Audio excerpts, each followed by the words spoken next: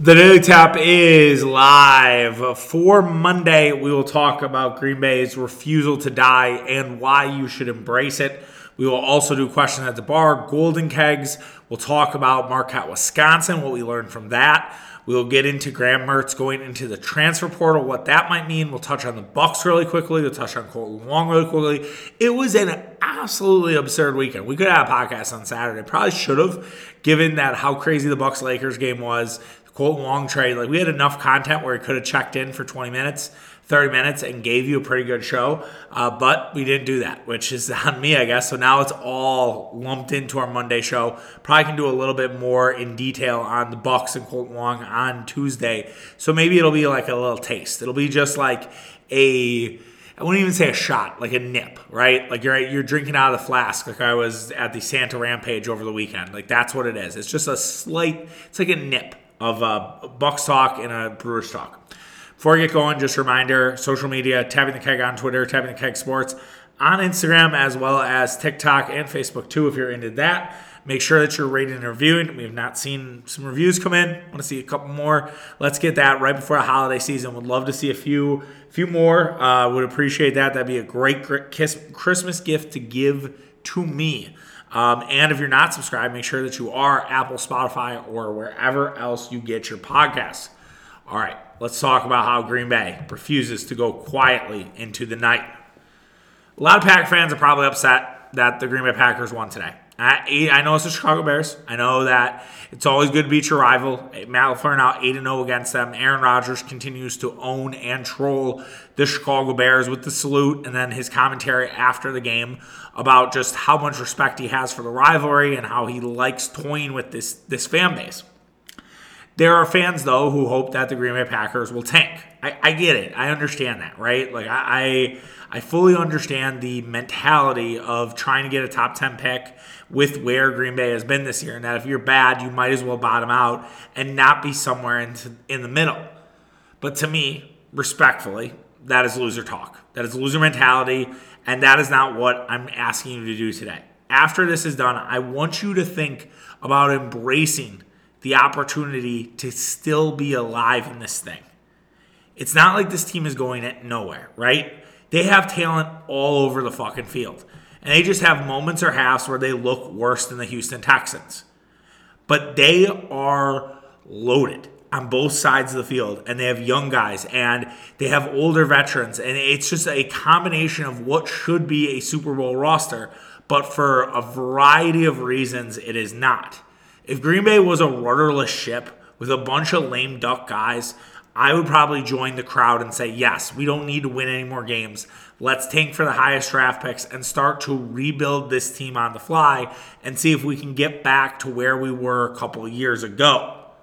I'll ask you this question. Would you rather be the Packers right now or the Indianapolis Colts? The Indianapolis Colts are a rudderless ship, right? They're 4-8-1 now. They are awful. They embarrassed themselves on national TV by the Dallas Cowboys, who kicked the ever-living shit out of them in the fourth quarter with a 33-point fourth quarter. That was an embarrassment beyond an embarrassment. The Colts hung in there for 3 quarters and then just got mollywopped in the last one. It looked like a Power 5 team playing like an FCS team, and the FCS team's hanging around, and then bam, they're done. Do you really want that for the Green Bay Packers? That's what I think some fans do. Like, some fans want to competitively lose. And it's not what you should be thinking about. I know that I'm telling people how to fan, and I hate that shit. But I really do believe that there is something left here. You can call it delusional, you can call it crazy, but I still see it with this team. And the second half is what kind of keeps me going, right? I loved what I saw from the Green Bay Packers in the second half. They were down 19-10 at one point. They were down 16-3. I tweeted out that they found a new rock bottom. Like, I was like, oh my God. That was the last thing I expected. But then in the second half, everything made sense. A.J. Dillon carried the load on the ground. The defense seemed to confuse Justin Fields. Aaron Rodgers made the throws that he should have, and that mattered the most. Packers looked like they belonged in the playoff race in the second half. And that plus the emergence of Christian Watson is like a drug you cannot stop taking. As Big Cat from Barstool Sports says, you always want to see yourself in the hunt. The Packers are still in the hunt. And with the topsy-turvy NFC, you can't quit it. If it was the AFC right now, and you had a guy like Joe Burrow looking to get back to his second straight Super Bowl, Patrick Mahomes, even though they struggled today, they were in that football game, and they've been in multiple games. Tennessee Titans, yes, got blown out, but Tennessee has looked more than they have belonged maybe this year than last year. The Buffalo Bills are a wagon, and they have been a wagon this season. The Miami Dolphins, even though they got beat by the 49ers, probably still belong in that conversation too. If that's what the NFC was right now, I think I would have a far different attitude this morning with you guys. I really do. I don't think I'm talking the exact same way. Rather, I think I'm saying, well, even if we do get in, it's probably unlikely that we go far. But the Packers beat Dallas, who's, I think, the second best team or the best team in the NFC. The Packers put 33 on Philadelphia. Yeah, they gave up 40. That's a problem, right? But they still scored 33 fucking points against that offense. Or defense, excuse me. I can't, quit it. I just got to keep taking this drug, man. And then you had the San Francisco injury today, and it's it's wide open. It's still wide open. And you know I haven't mentioned Minnesota, and I'm sorry, Minnesota had another fraudulent win. It seems like the Breaking Bad meme, how do they keep getting away with this? I cannot believe it. So you kind of ask yourself, can this really fucking happen again? Could they really do another version of run the table? The Packers are going to be favored against the Los Angeles Rams and John Wolford, who had a nice effort today and nearly beat the Seattle Seahawks. And pending how the next 2 weeks go, we'll know a lot more about where Green Bay stands in the hunt. And they will still be in the hunt graphic no matter what happens next week during Green Bay's bye. Today wasn't a great day for playoff maneuvering, but we still have life. And that's what it's all about. I understand that draft picks are important, but there are great players that get drafted at all parts of the first round. There are undrafted guys that look great, like Jack Sanborn, former Badger. He is the future Bears linebacker, inside linebacker. They have a long lineage of them, as you know, with Dick Butkus and Brian Urlacher and Roquan Smith. Jack Sanborn looks like the next one, which is crazy to say and makes me infuriated that Brian Gutekunst did not think to maybe try to go after a guy who played for the fucking Badgers last year. But that's here nor there. You can get draft picks anywhere, all right? Great players can come in the 5th round shot to Aaron Jones, the 4th round shot to David Bakhtiari. The 3rd round doesn't exist for the Packers, so we just forget about that, right? And I'm saying to just enjoy the ride here. You can care a little bit less. I'll give you that permission. I am right there with you, right? I have a lot of superstitions. I've kind of thrown those out of the window. I really have. I am less superstitious than I was earlier in the year, where I'd move chair positions, I'd wear certain shirts, I wouldn't do certain things, I wouldn't eat certain things or drink certain things. That shit's gone, right? I was doing laundry during the game, okay? I'm telling you, I am not saying to put your heart, throw yourself all the way back in and kind of just be where you were maybe in September. But there is still a chance here. So you still should give a shit. You still should want to win.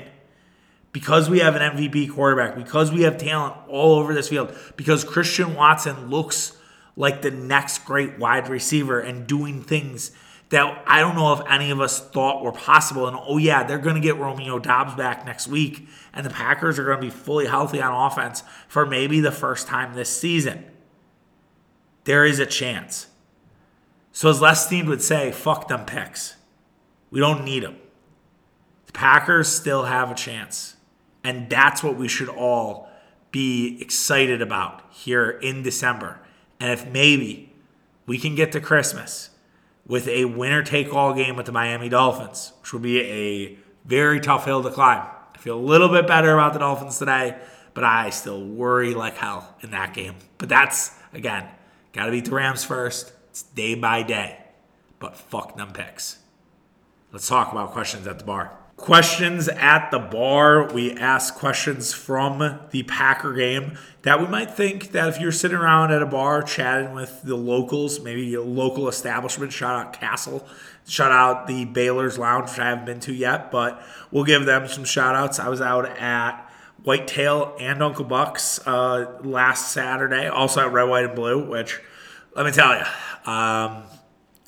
I will not go in that place unless my guy Shea Ken's there. We went to go support him. We had a great time. We were hanging out in the DJ booth. But yeah, I had a few friends who were like, "Why are you there?" And I understand that. I get it. But I was sport blood. Okay, so it's circumstantial. All right. I think that matters. And context matters. If you just saw me randomly there, and also it wasn't like we were like in the mosh dancing with everybody. We were just in our own corner, just hanging out, having a good time.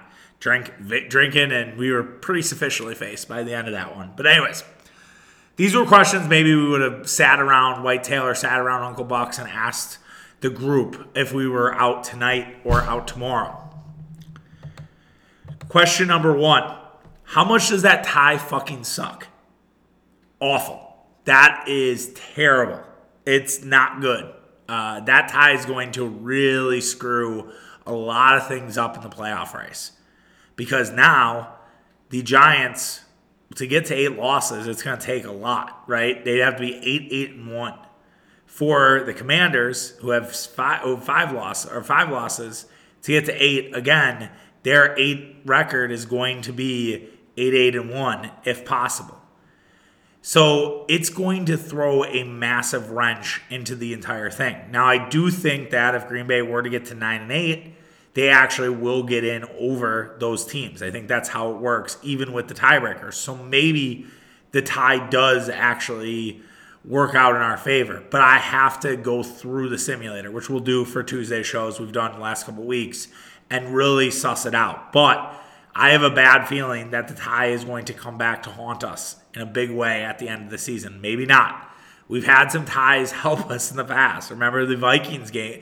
The Vikings tie back in 2013, was it? When the Packers tied the Vikings, and because of that, they were able to slink into the playoffs with 8-7-1 instead of the Detroit Lions, if I am correct. Why can't A.J. Dillon do this in the first few months of the season? So A.J. Dillon was awesome. We'll talk about him a little more in detail in Golden Kegs. But yeah, it doesn't make sense that A.J. Dillon can't bring this earlier in the year. I realize that he's a lot tougher to tackle in December, and he's harder to bring down, and he had 5.2 yards per carry. But A.J. Dillon needs to think about, how can I be December Dillon in September and October?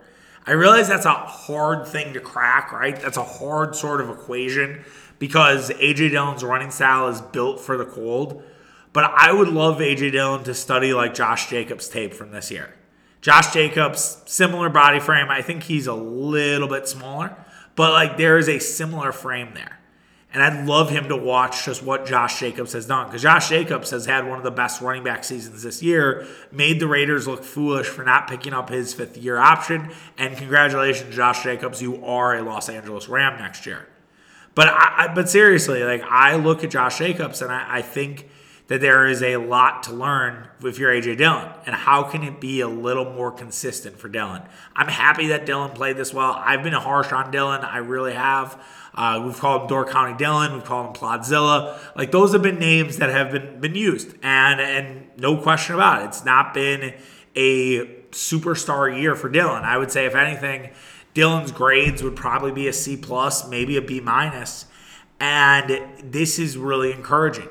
Now, can he have some consistency? Because that's the other thing about Dillon that has been frustrating this year, is he has one of these games, and then it's rare that he puts the second game together. The next game seems to just kind of go awry for him, and it's like, dude, can we get like 2 of these in the year? Can we just get 2 straight, if possible? So like looking at the game logs for Dillon, I guess you could say the Philly, if you look, the last 3 for Dillon have actually been pretty good, which I love when this happens. When I have notes, I write stuff down, but then I click into something and I'm like, oh fuck, actually, last 3 games for Dillon, 13 carries for 65 yards against Dallas. He had a rough game against Tennessee, 6 for 13. But then against Philly, 8 for 64. Against Chicago, 18 of 93. So Dillon has sort of become a little bit more of that battering ram and getting more touches and getting more carries. And the best is, he's at 531 for yards this year, which is pretty good.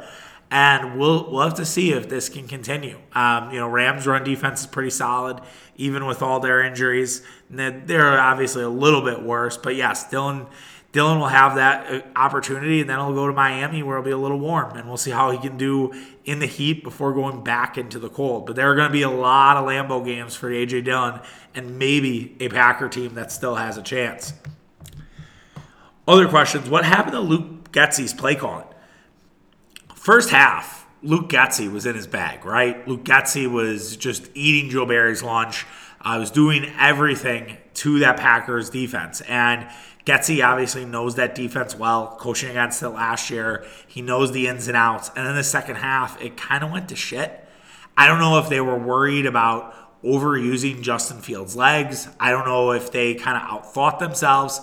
If Joe Barry sort of pulled something out of his ass a little bit and did some different things that maybe Getsy hadn't seen on tape or that Getsy wasn't familiar with, and it kind of broke his brain. It was a very bizarre second half play calling for him. And I think if I had one thing to say about the Bears, and if I were a Bears fan right now that worries me, is that the Bears have zero idea how to play with the lead. They don't. They just kind of play with their food. Their defense obviously needs a lot of work. They're a bunch of young guys. But you can't kind of let teams hang around, and that's been the story, and that's why they've lost 6 straight games. And I know there are Bears fans who, if you really look at all of them, you could say, except for Dallas maybe, you could be like, oh my God, like a couple plays here, a couple plays there, we win that fucking game. And I'm sure they're fine with it. I'm sure they'll take a top pick. But there is that worry that maybe this is who you are. And you have to sort of win some of these games to make sure that you don't fall into this pattern time and time again. I feel like that happens with the Ravens. I know they gutted out a game against Denver, but I feel like that's part of like the Ravens, MO, right? Is like once you start giving up leads late, that just kind of becomes your personality and your identity. And that would worry me if I was a Bears fan. Not a Bears fan, but I just was very curious to see Luke Getsy just kind of fall off a cliff in that second half. He was great in the first half, second half, complete wreck. What's the biggest focus out of the bye?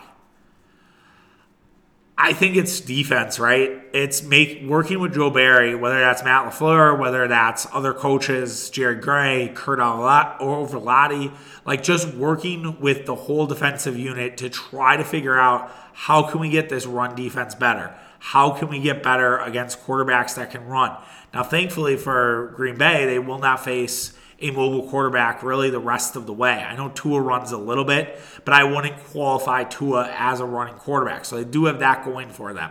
Unless Bryce Perkins plays over John Wolford next week. But still, and they won't face really dynamic running attacks in the next few weeks, right? You get the Rams. Cam Akers obviously looked good today, but Cam Akers has had one of the more up and down seasons all throughout. Like he's kind of like the Britney Spears of running backs, where it's like one weekend you're like, oh, it's great, and the next weekend like she's maybe showing her vagina on Instagram. Like that's kind of Cam Akers' season so far this year.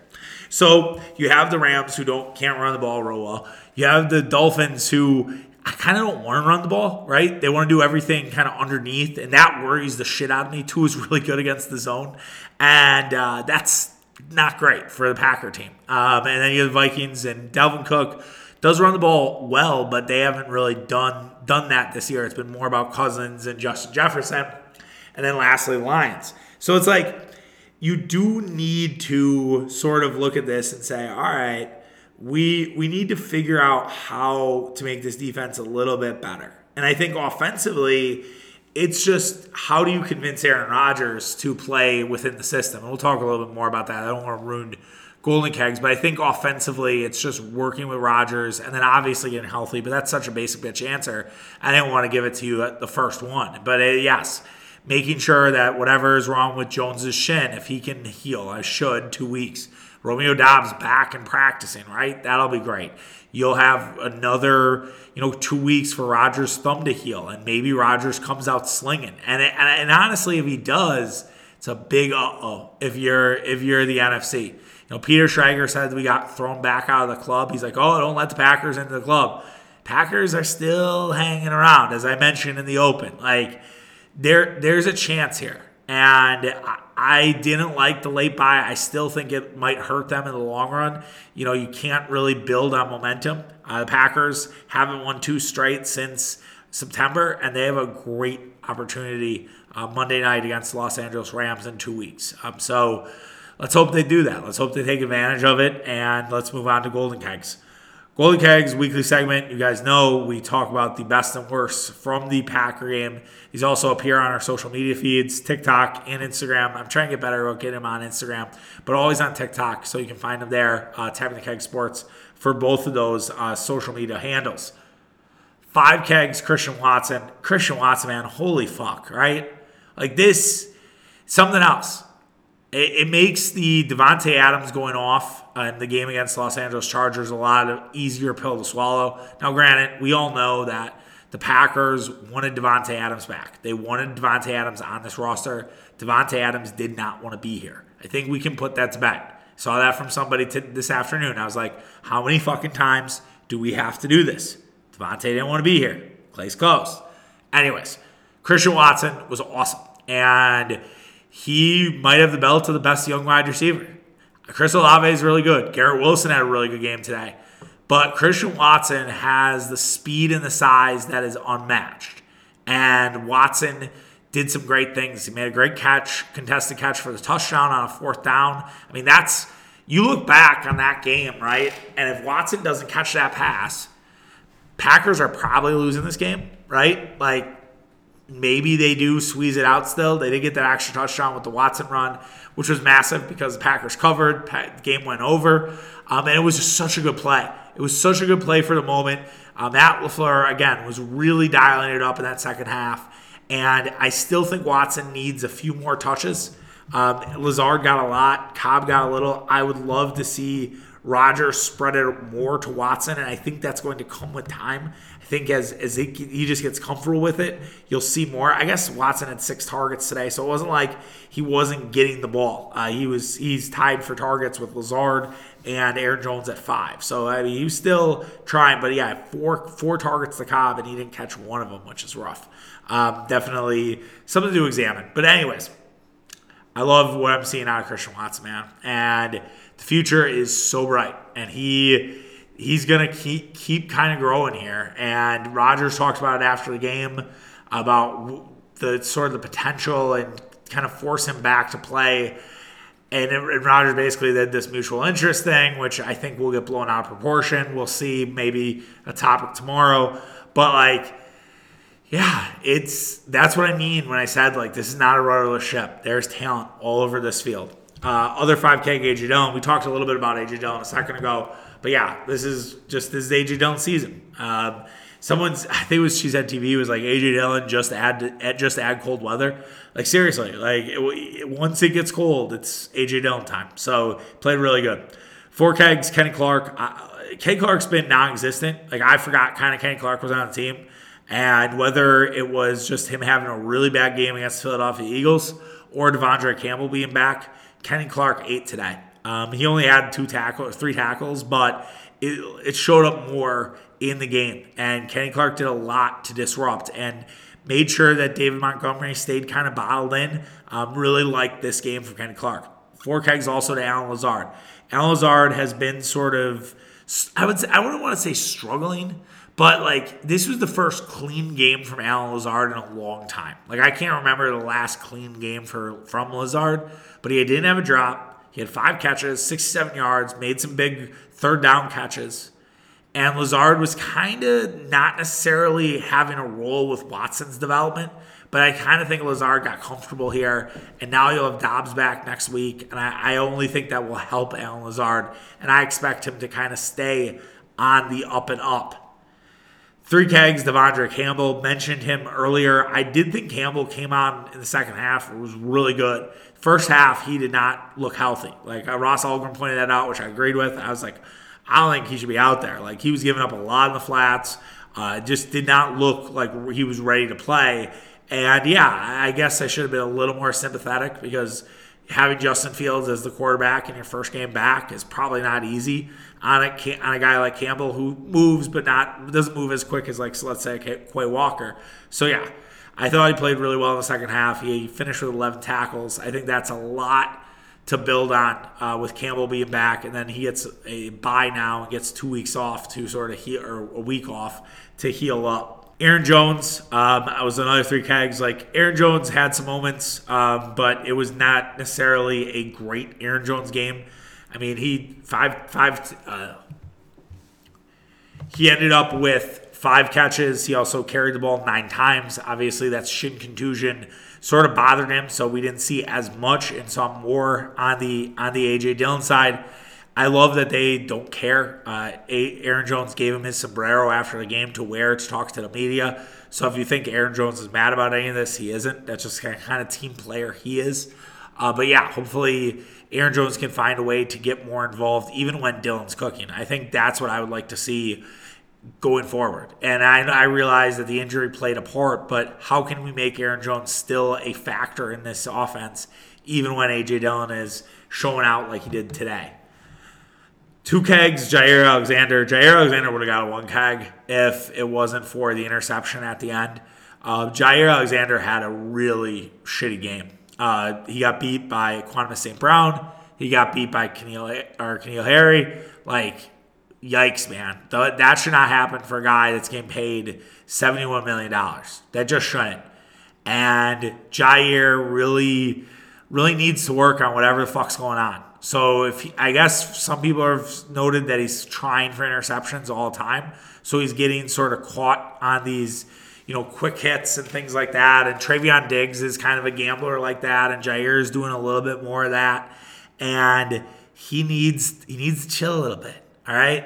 Like the shit talking stuff, if that's what motivates you, man, I'm okay with it if you're not getting burned. But if you're getting burned by by N'Keal Harry and Equanimeous St. Brown, like, shut the fuck up. Like, you just can't talk. Like, shut up. Because that's just not going to work. And then he had a really weird quote after the game to Ryan Wood, which I have no idea the context. Like, I would love to know, like, hey, was he smiling? Was he like, kind of joking around because it was about a former teammate? Like, these quotes are fucking wild from Jair Alexander. So here is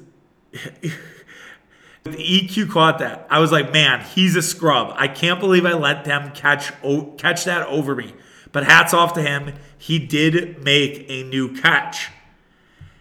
And then he said, N'Keal Harry, he goes, man, that was lucky. I was ready to pick that one too.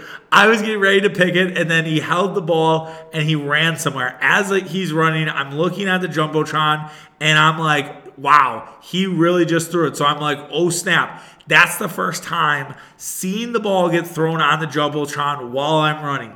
It was crazy. What the fuck is going on through this guy's head? This guy might be more delusional than like a fat guy thinking he's going to get pussy from some OnlyFans girl. Like, what the hell is this? Holy shit. We gave this guy $71 million? This is like, if I'm Mark Murphy's probably printing out these tweets and sending them to Brian Gutekunst, like by mail, or putting them on his desk. Like, you made me endorse paying this dude? Like here's another one. I don't know what was going on. Talk about the early shows. I don't know what was going on. I was too zened out for a minute. So were you fucking high, dude? Then they came into the locker room at halftime. They yelled at me. They said, it was your fault. You gave up that long pass. I said, all right, cool. Oh, shit. I don't know, man. We'll see, man. We will see. I I'll have to look at contract. I have like a segment idea I was gonna do today, and I decided not to. I was like, it's a little too negative for after a win, but I might do it. Obviously, we have 2 weeks of content to fill, so you will probably get this content idea, and Jair and a trade might be involved. One keg, Aaron Rodgers hero balls. Man, oh man. I look. I understand that Aaron Rodgers can throw a good deep ball. I know his deep ball numbers have been much better in the second half of the season. But you gotta stop doing it on 4th and 1, 3rd and 1, things like that. That's what drives the haters crazy, which I get. Like, I'm right there with them. I just make the easy pass, take the completion, and move the fuck on.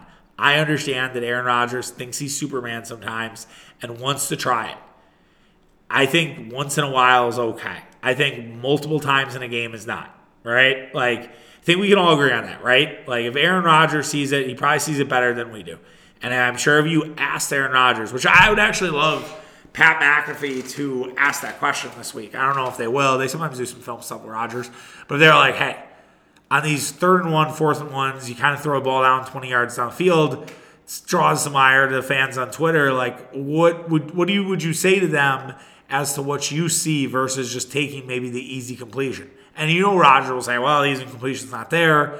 So that to me that was my first read. Oh, it looks good. I'm going to try to make this happen. We do forget, we do have short memories, right? Like, I believe the Christian Watson touchdown in Dallas when it was like a 39-yarder on a 4th down. What was like 4th and 2, 4th and 3, and he hits Watson, 20 yards down the field for the touchdown. And Watson obviously had the yak after it, but we do have short-term memories on that a little bit. So, again, I'm okay with one a game, but multiple, not a fan of.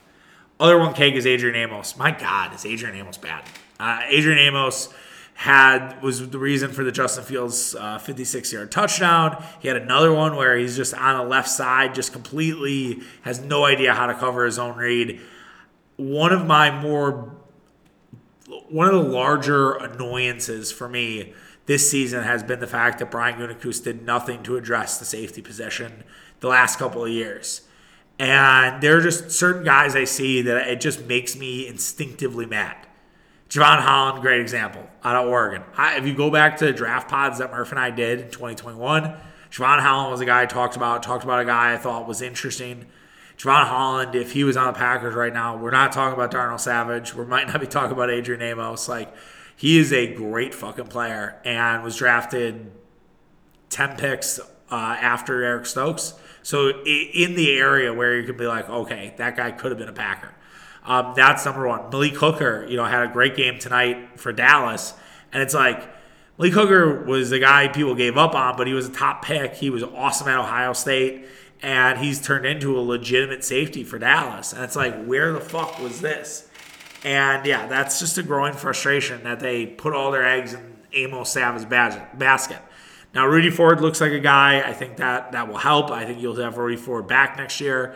There are some on the Twitter world that are clamoring for Rasul Douglas to be a safety next year just because it's been a really rough year for Douglas on the outside. I don't hate that idea. Again, though, the contracts, man, like, it's not been good. And I have a lot of opinions on Gutekunst, but we're going to keep it positive. But yeah, Adrian Amos, you can't be there next year. No way, no how. Moving on to college basketball, Marquette, Wisconsin played another banger. All they do is play bangers. Great rivalry. I have so much respect for the rivalry. It's always fun. It's rare it's a blowout. It was a blowout last year with a young Marquette team playing a very experienced and talented Wisconsin team. And it was not the case this year. It almost looked like it was going to start that way. Wisconsin got up early. They were up 16 in the early part of the second half. And then Marquette kept clawing back. Actually got the lead, I believe, late in the second half, but they could not finish it. Wisconsin had hit some big shots, forced overtime. And then Wisconsin, wins in overtime at 80-77. So what do we learn collectively from both teams? It's rare that we'll do both teams in a weekend with college hoops, but maybe as if the Packers season ends early, we'll have that opportunity where we'll invite a little more Wisconsin basketball in if I'm able to watch. I thought Marquette's game plan stunk out loud. I thought it was bad. I thought it cost them the game, really from the start defensively. A lot of their double teams left for open three-point opportunities, and Wisconsin nailed them down. I realized that the metrics probably said Wisconsin wasn't going to make all these threes, and we know as Bucks fans all about the outlier games, right? And this probably was an outlier 3 game for Wisconsin. That said, I just would not have taken that risk. I think they should have got off it. They kind of did in the second half. But this consistent doubling of Tyler Wall, this blitzing of Tyler Wall, it just didn't work. And I think they needed to get out of it. And the stubbornness a little bit there, I wouldn't say it was Wojo, but it stunk a little bit of Wojo, where the game plan goes awry and we're just going to keep doing it, even though it's not working. But I thought the defense just needed a lot of work. And I'm not saying that they took a step back from Baylor. I think they just came out a little bit differently in that game. And when they don't force turnovers, which they still force 15, right? But if they force a little less than 20, they need to figure out a different way to kind of play defensively. Cam Jones is the guy for Marquette. Chucky Hepburn's the guy for Wisconsin. So let's start with Cam Jones. Cam Jones was great in this game. Cam Jones' second straight game with 20 or more points. He finished with 26. He made 4 threes. He also made 5 twos and 4 from the free throw line. He added 6 rebounds as well. 6'4" sophomore is kind of becoming more comfortable with taking these last shots. And he didn't just do it from beyond the arc. Like, he took it to the lane, a lot of confidence. He finished pretty well as well.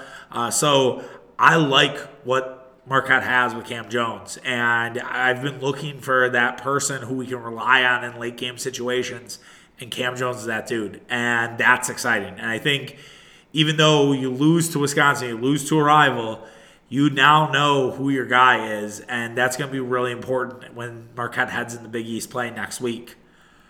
As for Wisconsin, Chucky Hepburn, Willis Reed, right? He goes out with this weird groin injury that none of the Badger media mafia could report on. Like, I have no idea where Jeff Petrikis or Jim Polzin were, or Bartholomew, who I like all those guys. They all do good work. But it's like, how did none of you have the fucking story? How did none of you have the fucking story on what happened to Chucky Hepburn during that? Did he get hit in the dick and it just was like, it felt weird? I don't know. But get some more info on that. Hepburn had an offensive rating of 188 over 100. That's fucking absurd. I have to think that was one of the best performances in all on Saturday per KenPom. Let me take a gander here. Because he usually does kind of lines of the night.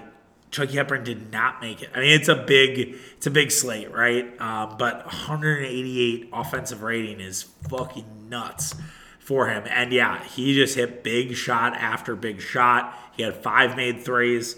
I told some Badger friends that you should call him Chucky Bright Lights. And my friend goes, he's like, you're kind of like Chris Berman. Like, you just come up with nicknames out of nowhere. But yeah, Chucky Bright Lights, which I might be stealing that from something. So I don't want to take full credit there. Is that somebody's name in hockey? Oh yeah, that was a Chucky Bright Lights Charlie McAvoy thing for the Boston Bruins. There was a T-shirt made by Barstool Sports, but yeah, I don't know why can't Chucky Hepburn also be Chucky Bright Lights? I feel like he deserved that title.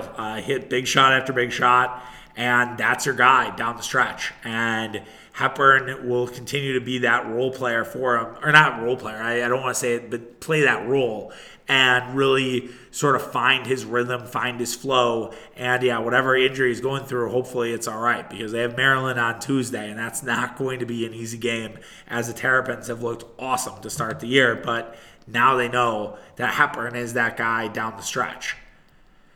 Back to Marquette, excuse me. Olivier Max Prosper Omax needs to know when his three-point shot isn't falling. Omax Prosper was awesome in the game against Baylor. Had 24 points. He was really efficient. Had a variety of scoring options. A lot of people think there is an NBA body in that, and he does some things where you look at it and you're like, holy shit, this is next level stuff. Saturday wasn't it. I think the frustration for a lot of fans is that there's no consistency in his game, right? will have an awesome game against Baylor, and then he just will suck against Wisconsin. And it's like we just want to see like a middle version of that. And he was really good inside the arc and really good at the free throw line, and was awful from three. Like he was 1 of 7 from outside the arc, made 7 free throws. It's like take the ball into the fucking lane. Like if you're a good free throw shooter, if you're making it from inside, like fuck the three, okay? It wasn't falling for you. That's okay. And he needed to do more than just try to hit shot after shot. And that's okay. It'll come with time. But I hope that he doesn't fall in love with it and, can get out of it and not be as stubborn as he was on Saturday.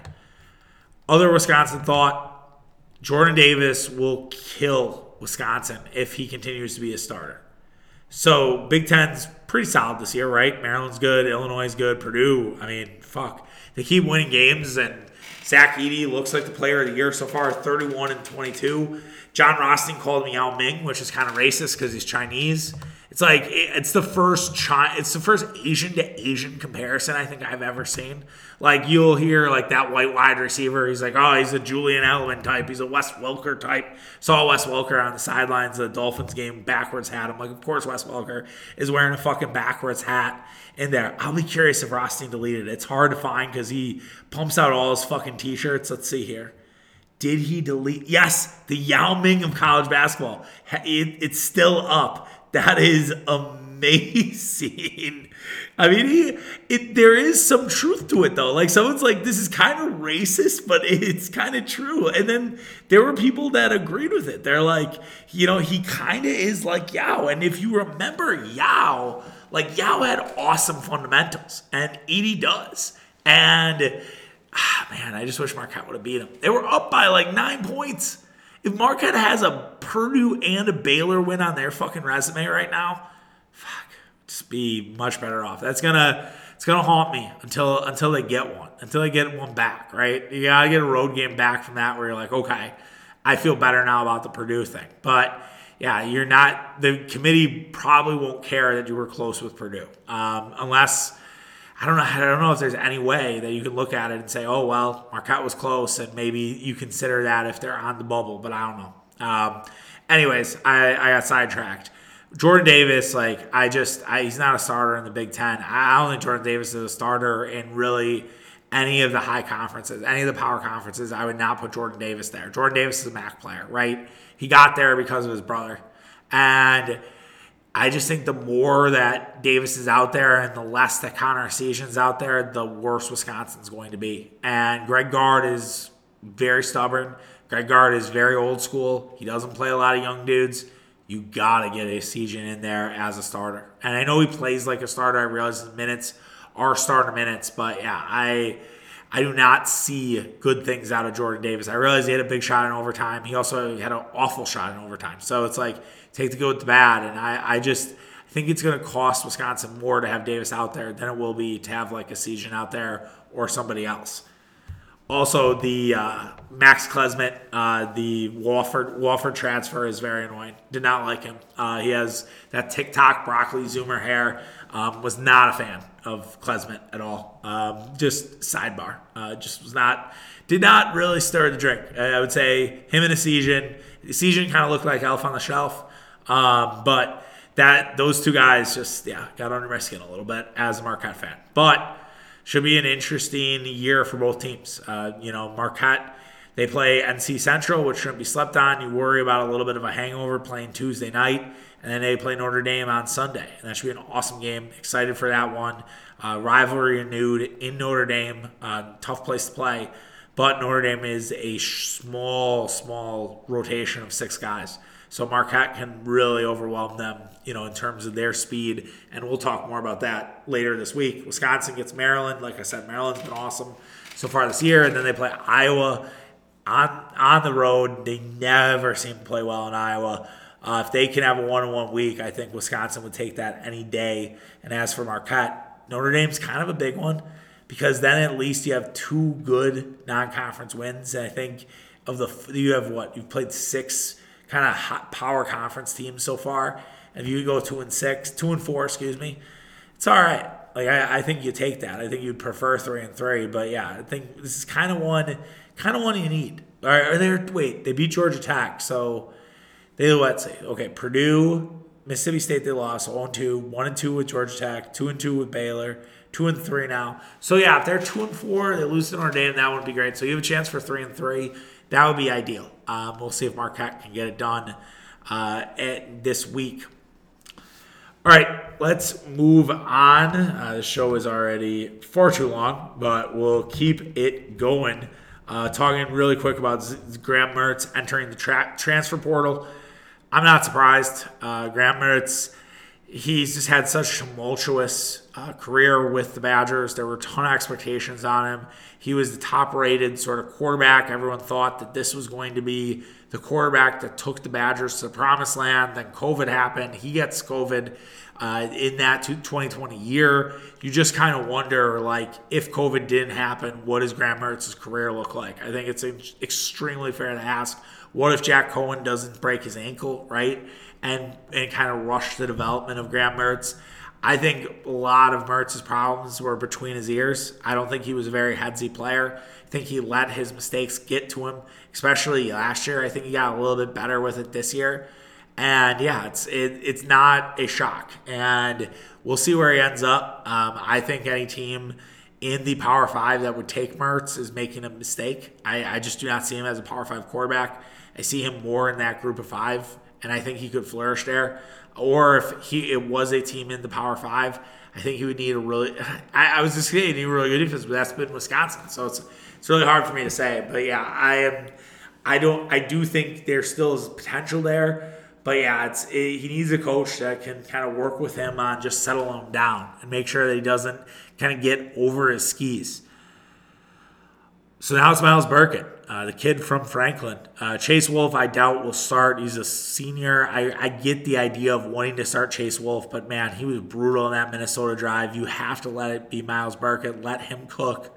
There's a lot of hype around that kid, and he has just a nice frame to him and can kind of bring the Badgers into the next generation of quarterbacks.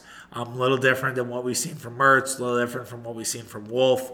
I love the idea of him playing against Oklahoma State, the Badgers' bowl opponent, and sort of taking you into the next year. And I understand that Luke Fickell is probably going to look around the portal, right? Like DJ Ungule, I'm not a huge endorser of that, but he's in the portal now. And Ungule, I think will go to the West Coast, but I mean it's worth a reach out, right? Remember when we thought Wisconsin was going to get Caleb Williams? That was funny. And there's the 4-star who's going to Cincinnati. I don't know if he decommitted yet. That also is quarterback out of Michigan, and a lot of talent there. We'll have to see. It'll be really fascinating to watch what happens with the Badger quarterback position, because I can see it go 100 ways. I can see Burkett staying on, but I could also see them going to the portal and getting somebody else that could easily run and man the ship for Luke Fickell and his now Badger offense. I was going to say Bearcat offense, but now it's Badger offense. All right, really quickly to wrap up the show, we'll do a couple quick hitters with the Bucks and Lakers and Colton Wong getting traded. So with the Bucks, I didn't really get too upset about that Laker loss. I mean, the Lakers played really well. I said it in the review that I just kind of saw it coming. I can't believe that we missed that with Mitch and I. Chris Middleton's first game back. Rotations are all fucked. Mike Budenholzer needs, I'm sure, 3 or 4 games before he really feels comfortable with the lineups that he's rolling in and out of. I know that there's a lot of similarity here, but guys develop, right? You have a better version of Javon Carter. You have, I think, an improved Grayson Allen. Like, how does that all mesh with Chris Middleton? And that's a work in progress. I think you'll see a little bit more of that with Orlando tonight, but that's going to be something that the Bucks need to continue to work on. And I think they'll get it. I think they'll hone it in the weeks to come. The other part of it was Darvin Ham's first game against his mentor. You had to think Darvin Ham wanted to kind of show up and show what he had and maybe, kind of use Bud's strengths against him. And then lastly, just the Lakers needed the win, man. They were 7-12 or 8-12. They won that one. Then they win tonight against Washington. Anthony Davis has 55 points. He had 44 against the Bucks on Friday. Like, it's just an awesome run for Davis. And now there's some Giannis Davis stuff, which if that does kind of start bubbling tomorrow, I might have to bring the nuclear warhead out. But yeah, look, Lakers get on a run. Like, yeah, the West is really bad right now, and they certainly could. And I think they looked at it and knew that this was the time to shine, and maybe getting away from LA and just being on the road, that sometimes helps teams. And you could see the Lakers were playing better in the last week, and it's too bad the Bucks didn't play them 2 weeks earlier, because I think they would have ran them out the gym. But yeah, the Lakers seem a lot more connected. And unfortunately, just how the schedule sometimes works in the NBA and baseball and football, sometimes you just run into a team when they're actually playing well, and that's going to get you. Last topic with Colton Wong. And then I'd be remiss to just not mention the Charlotte win. Great job by the bench, right? There was good stuff by Portis, 20 points in that one. Brook Lopez had 6 blocks. I'm continuing to regret not having the 250-1 ticket on Brook Lopez. Javon Carter had a nice game. I think for the Bucks to win those JV games, those are stealing wins. And to go 1-1 this weekend, and if you were to tell me Bucks beat the Lakers but lost the Hornets because everybody rested that next night, I'd been like, oh yeah, totally makes sense. But the fact that it was flipped is fine, right? It actually, you could weirdly make the case that it's better, because if you go to the deep tiebreakers, right, like division, like how you do against your conference will matter more than would the Western Conference. Like I'm not saying Western Conference games are meaningless, but they don't carry as much weight, right? They don't do anything with tiebreakers. They don't do anything in terms of like significance. So beat Charlotte was good, and a really good win for the Bucks, and something that I hope that JV squad, if you will, which I know sounds disrespectful, but it's kind of true, can hang their hats on. And hopefully it builds a little more confidence there as well. All right, quickly on Colton Wong, because this is already as long of a daily tap as we do. I mean, this is tapping a keg style shit here today. So the deal was Colton Wong for Jesse Winker and Abraham Toro. Jesse Winker had a pretty shitty year last year. Jesse Winker butted heads with the Seattle organization. So now you wonder how it will be with the Milwaukee Brewers. Hopefully Winker comes in with a clean head. Hopefully, Craig Counsell is the player's manager, and hopefully Winker embraces that, and they work well together. Winker can be really good against right-handers. He didn't have good numbers last year, but the guy mashes against right-handed pitching. With a short porch in right field, I think Winker could have a similar season as they did with the Reds. He loves hitting in Miller Park. He has some great numbers in Miller Park. So I know that is not always correlated to success. Jeff Suppan, most famously. But I'm excited for it. And I do think he's going to play some DH. And I think he's your replacement for Andrew McCutchen. And I wouldn't be surprised they get another outfielder. We'll see what happens with winter meetings, but it would not shock me if they get another outfielder in the weeks to come, as they can't rely everything on the rookies. And as for the second base position, I think they were like, all right, Luis Urias, Bryce Terang, battle it out. Here you go, and see what happens. And Urias is not a third baseman. He never was a third baseman, and him back at second will actually help this team defensively. You also have a chance to maybe get some pop at that third base position. As I said, I think I said to Mitch on the pod last week, where if Rafi Devers is available, like, sign me up, and I'm all in on that idea. But I don't know. I don't know if that's even possible. But yes, I think the Brewers should be actively looking for a third baseman to fill that role, and that could be a power bat. And if you get another power bat, and then all of a sudden it's Rowdy Tellez, it's Jesse Winker, it's a power bat at third base, it's Willy Adames, it's Christian Yelich. Like, that's a good lineup, right? The haters and losers might not say that, but it is. So we'll see what happens this week with winter meetings.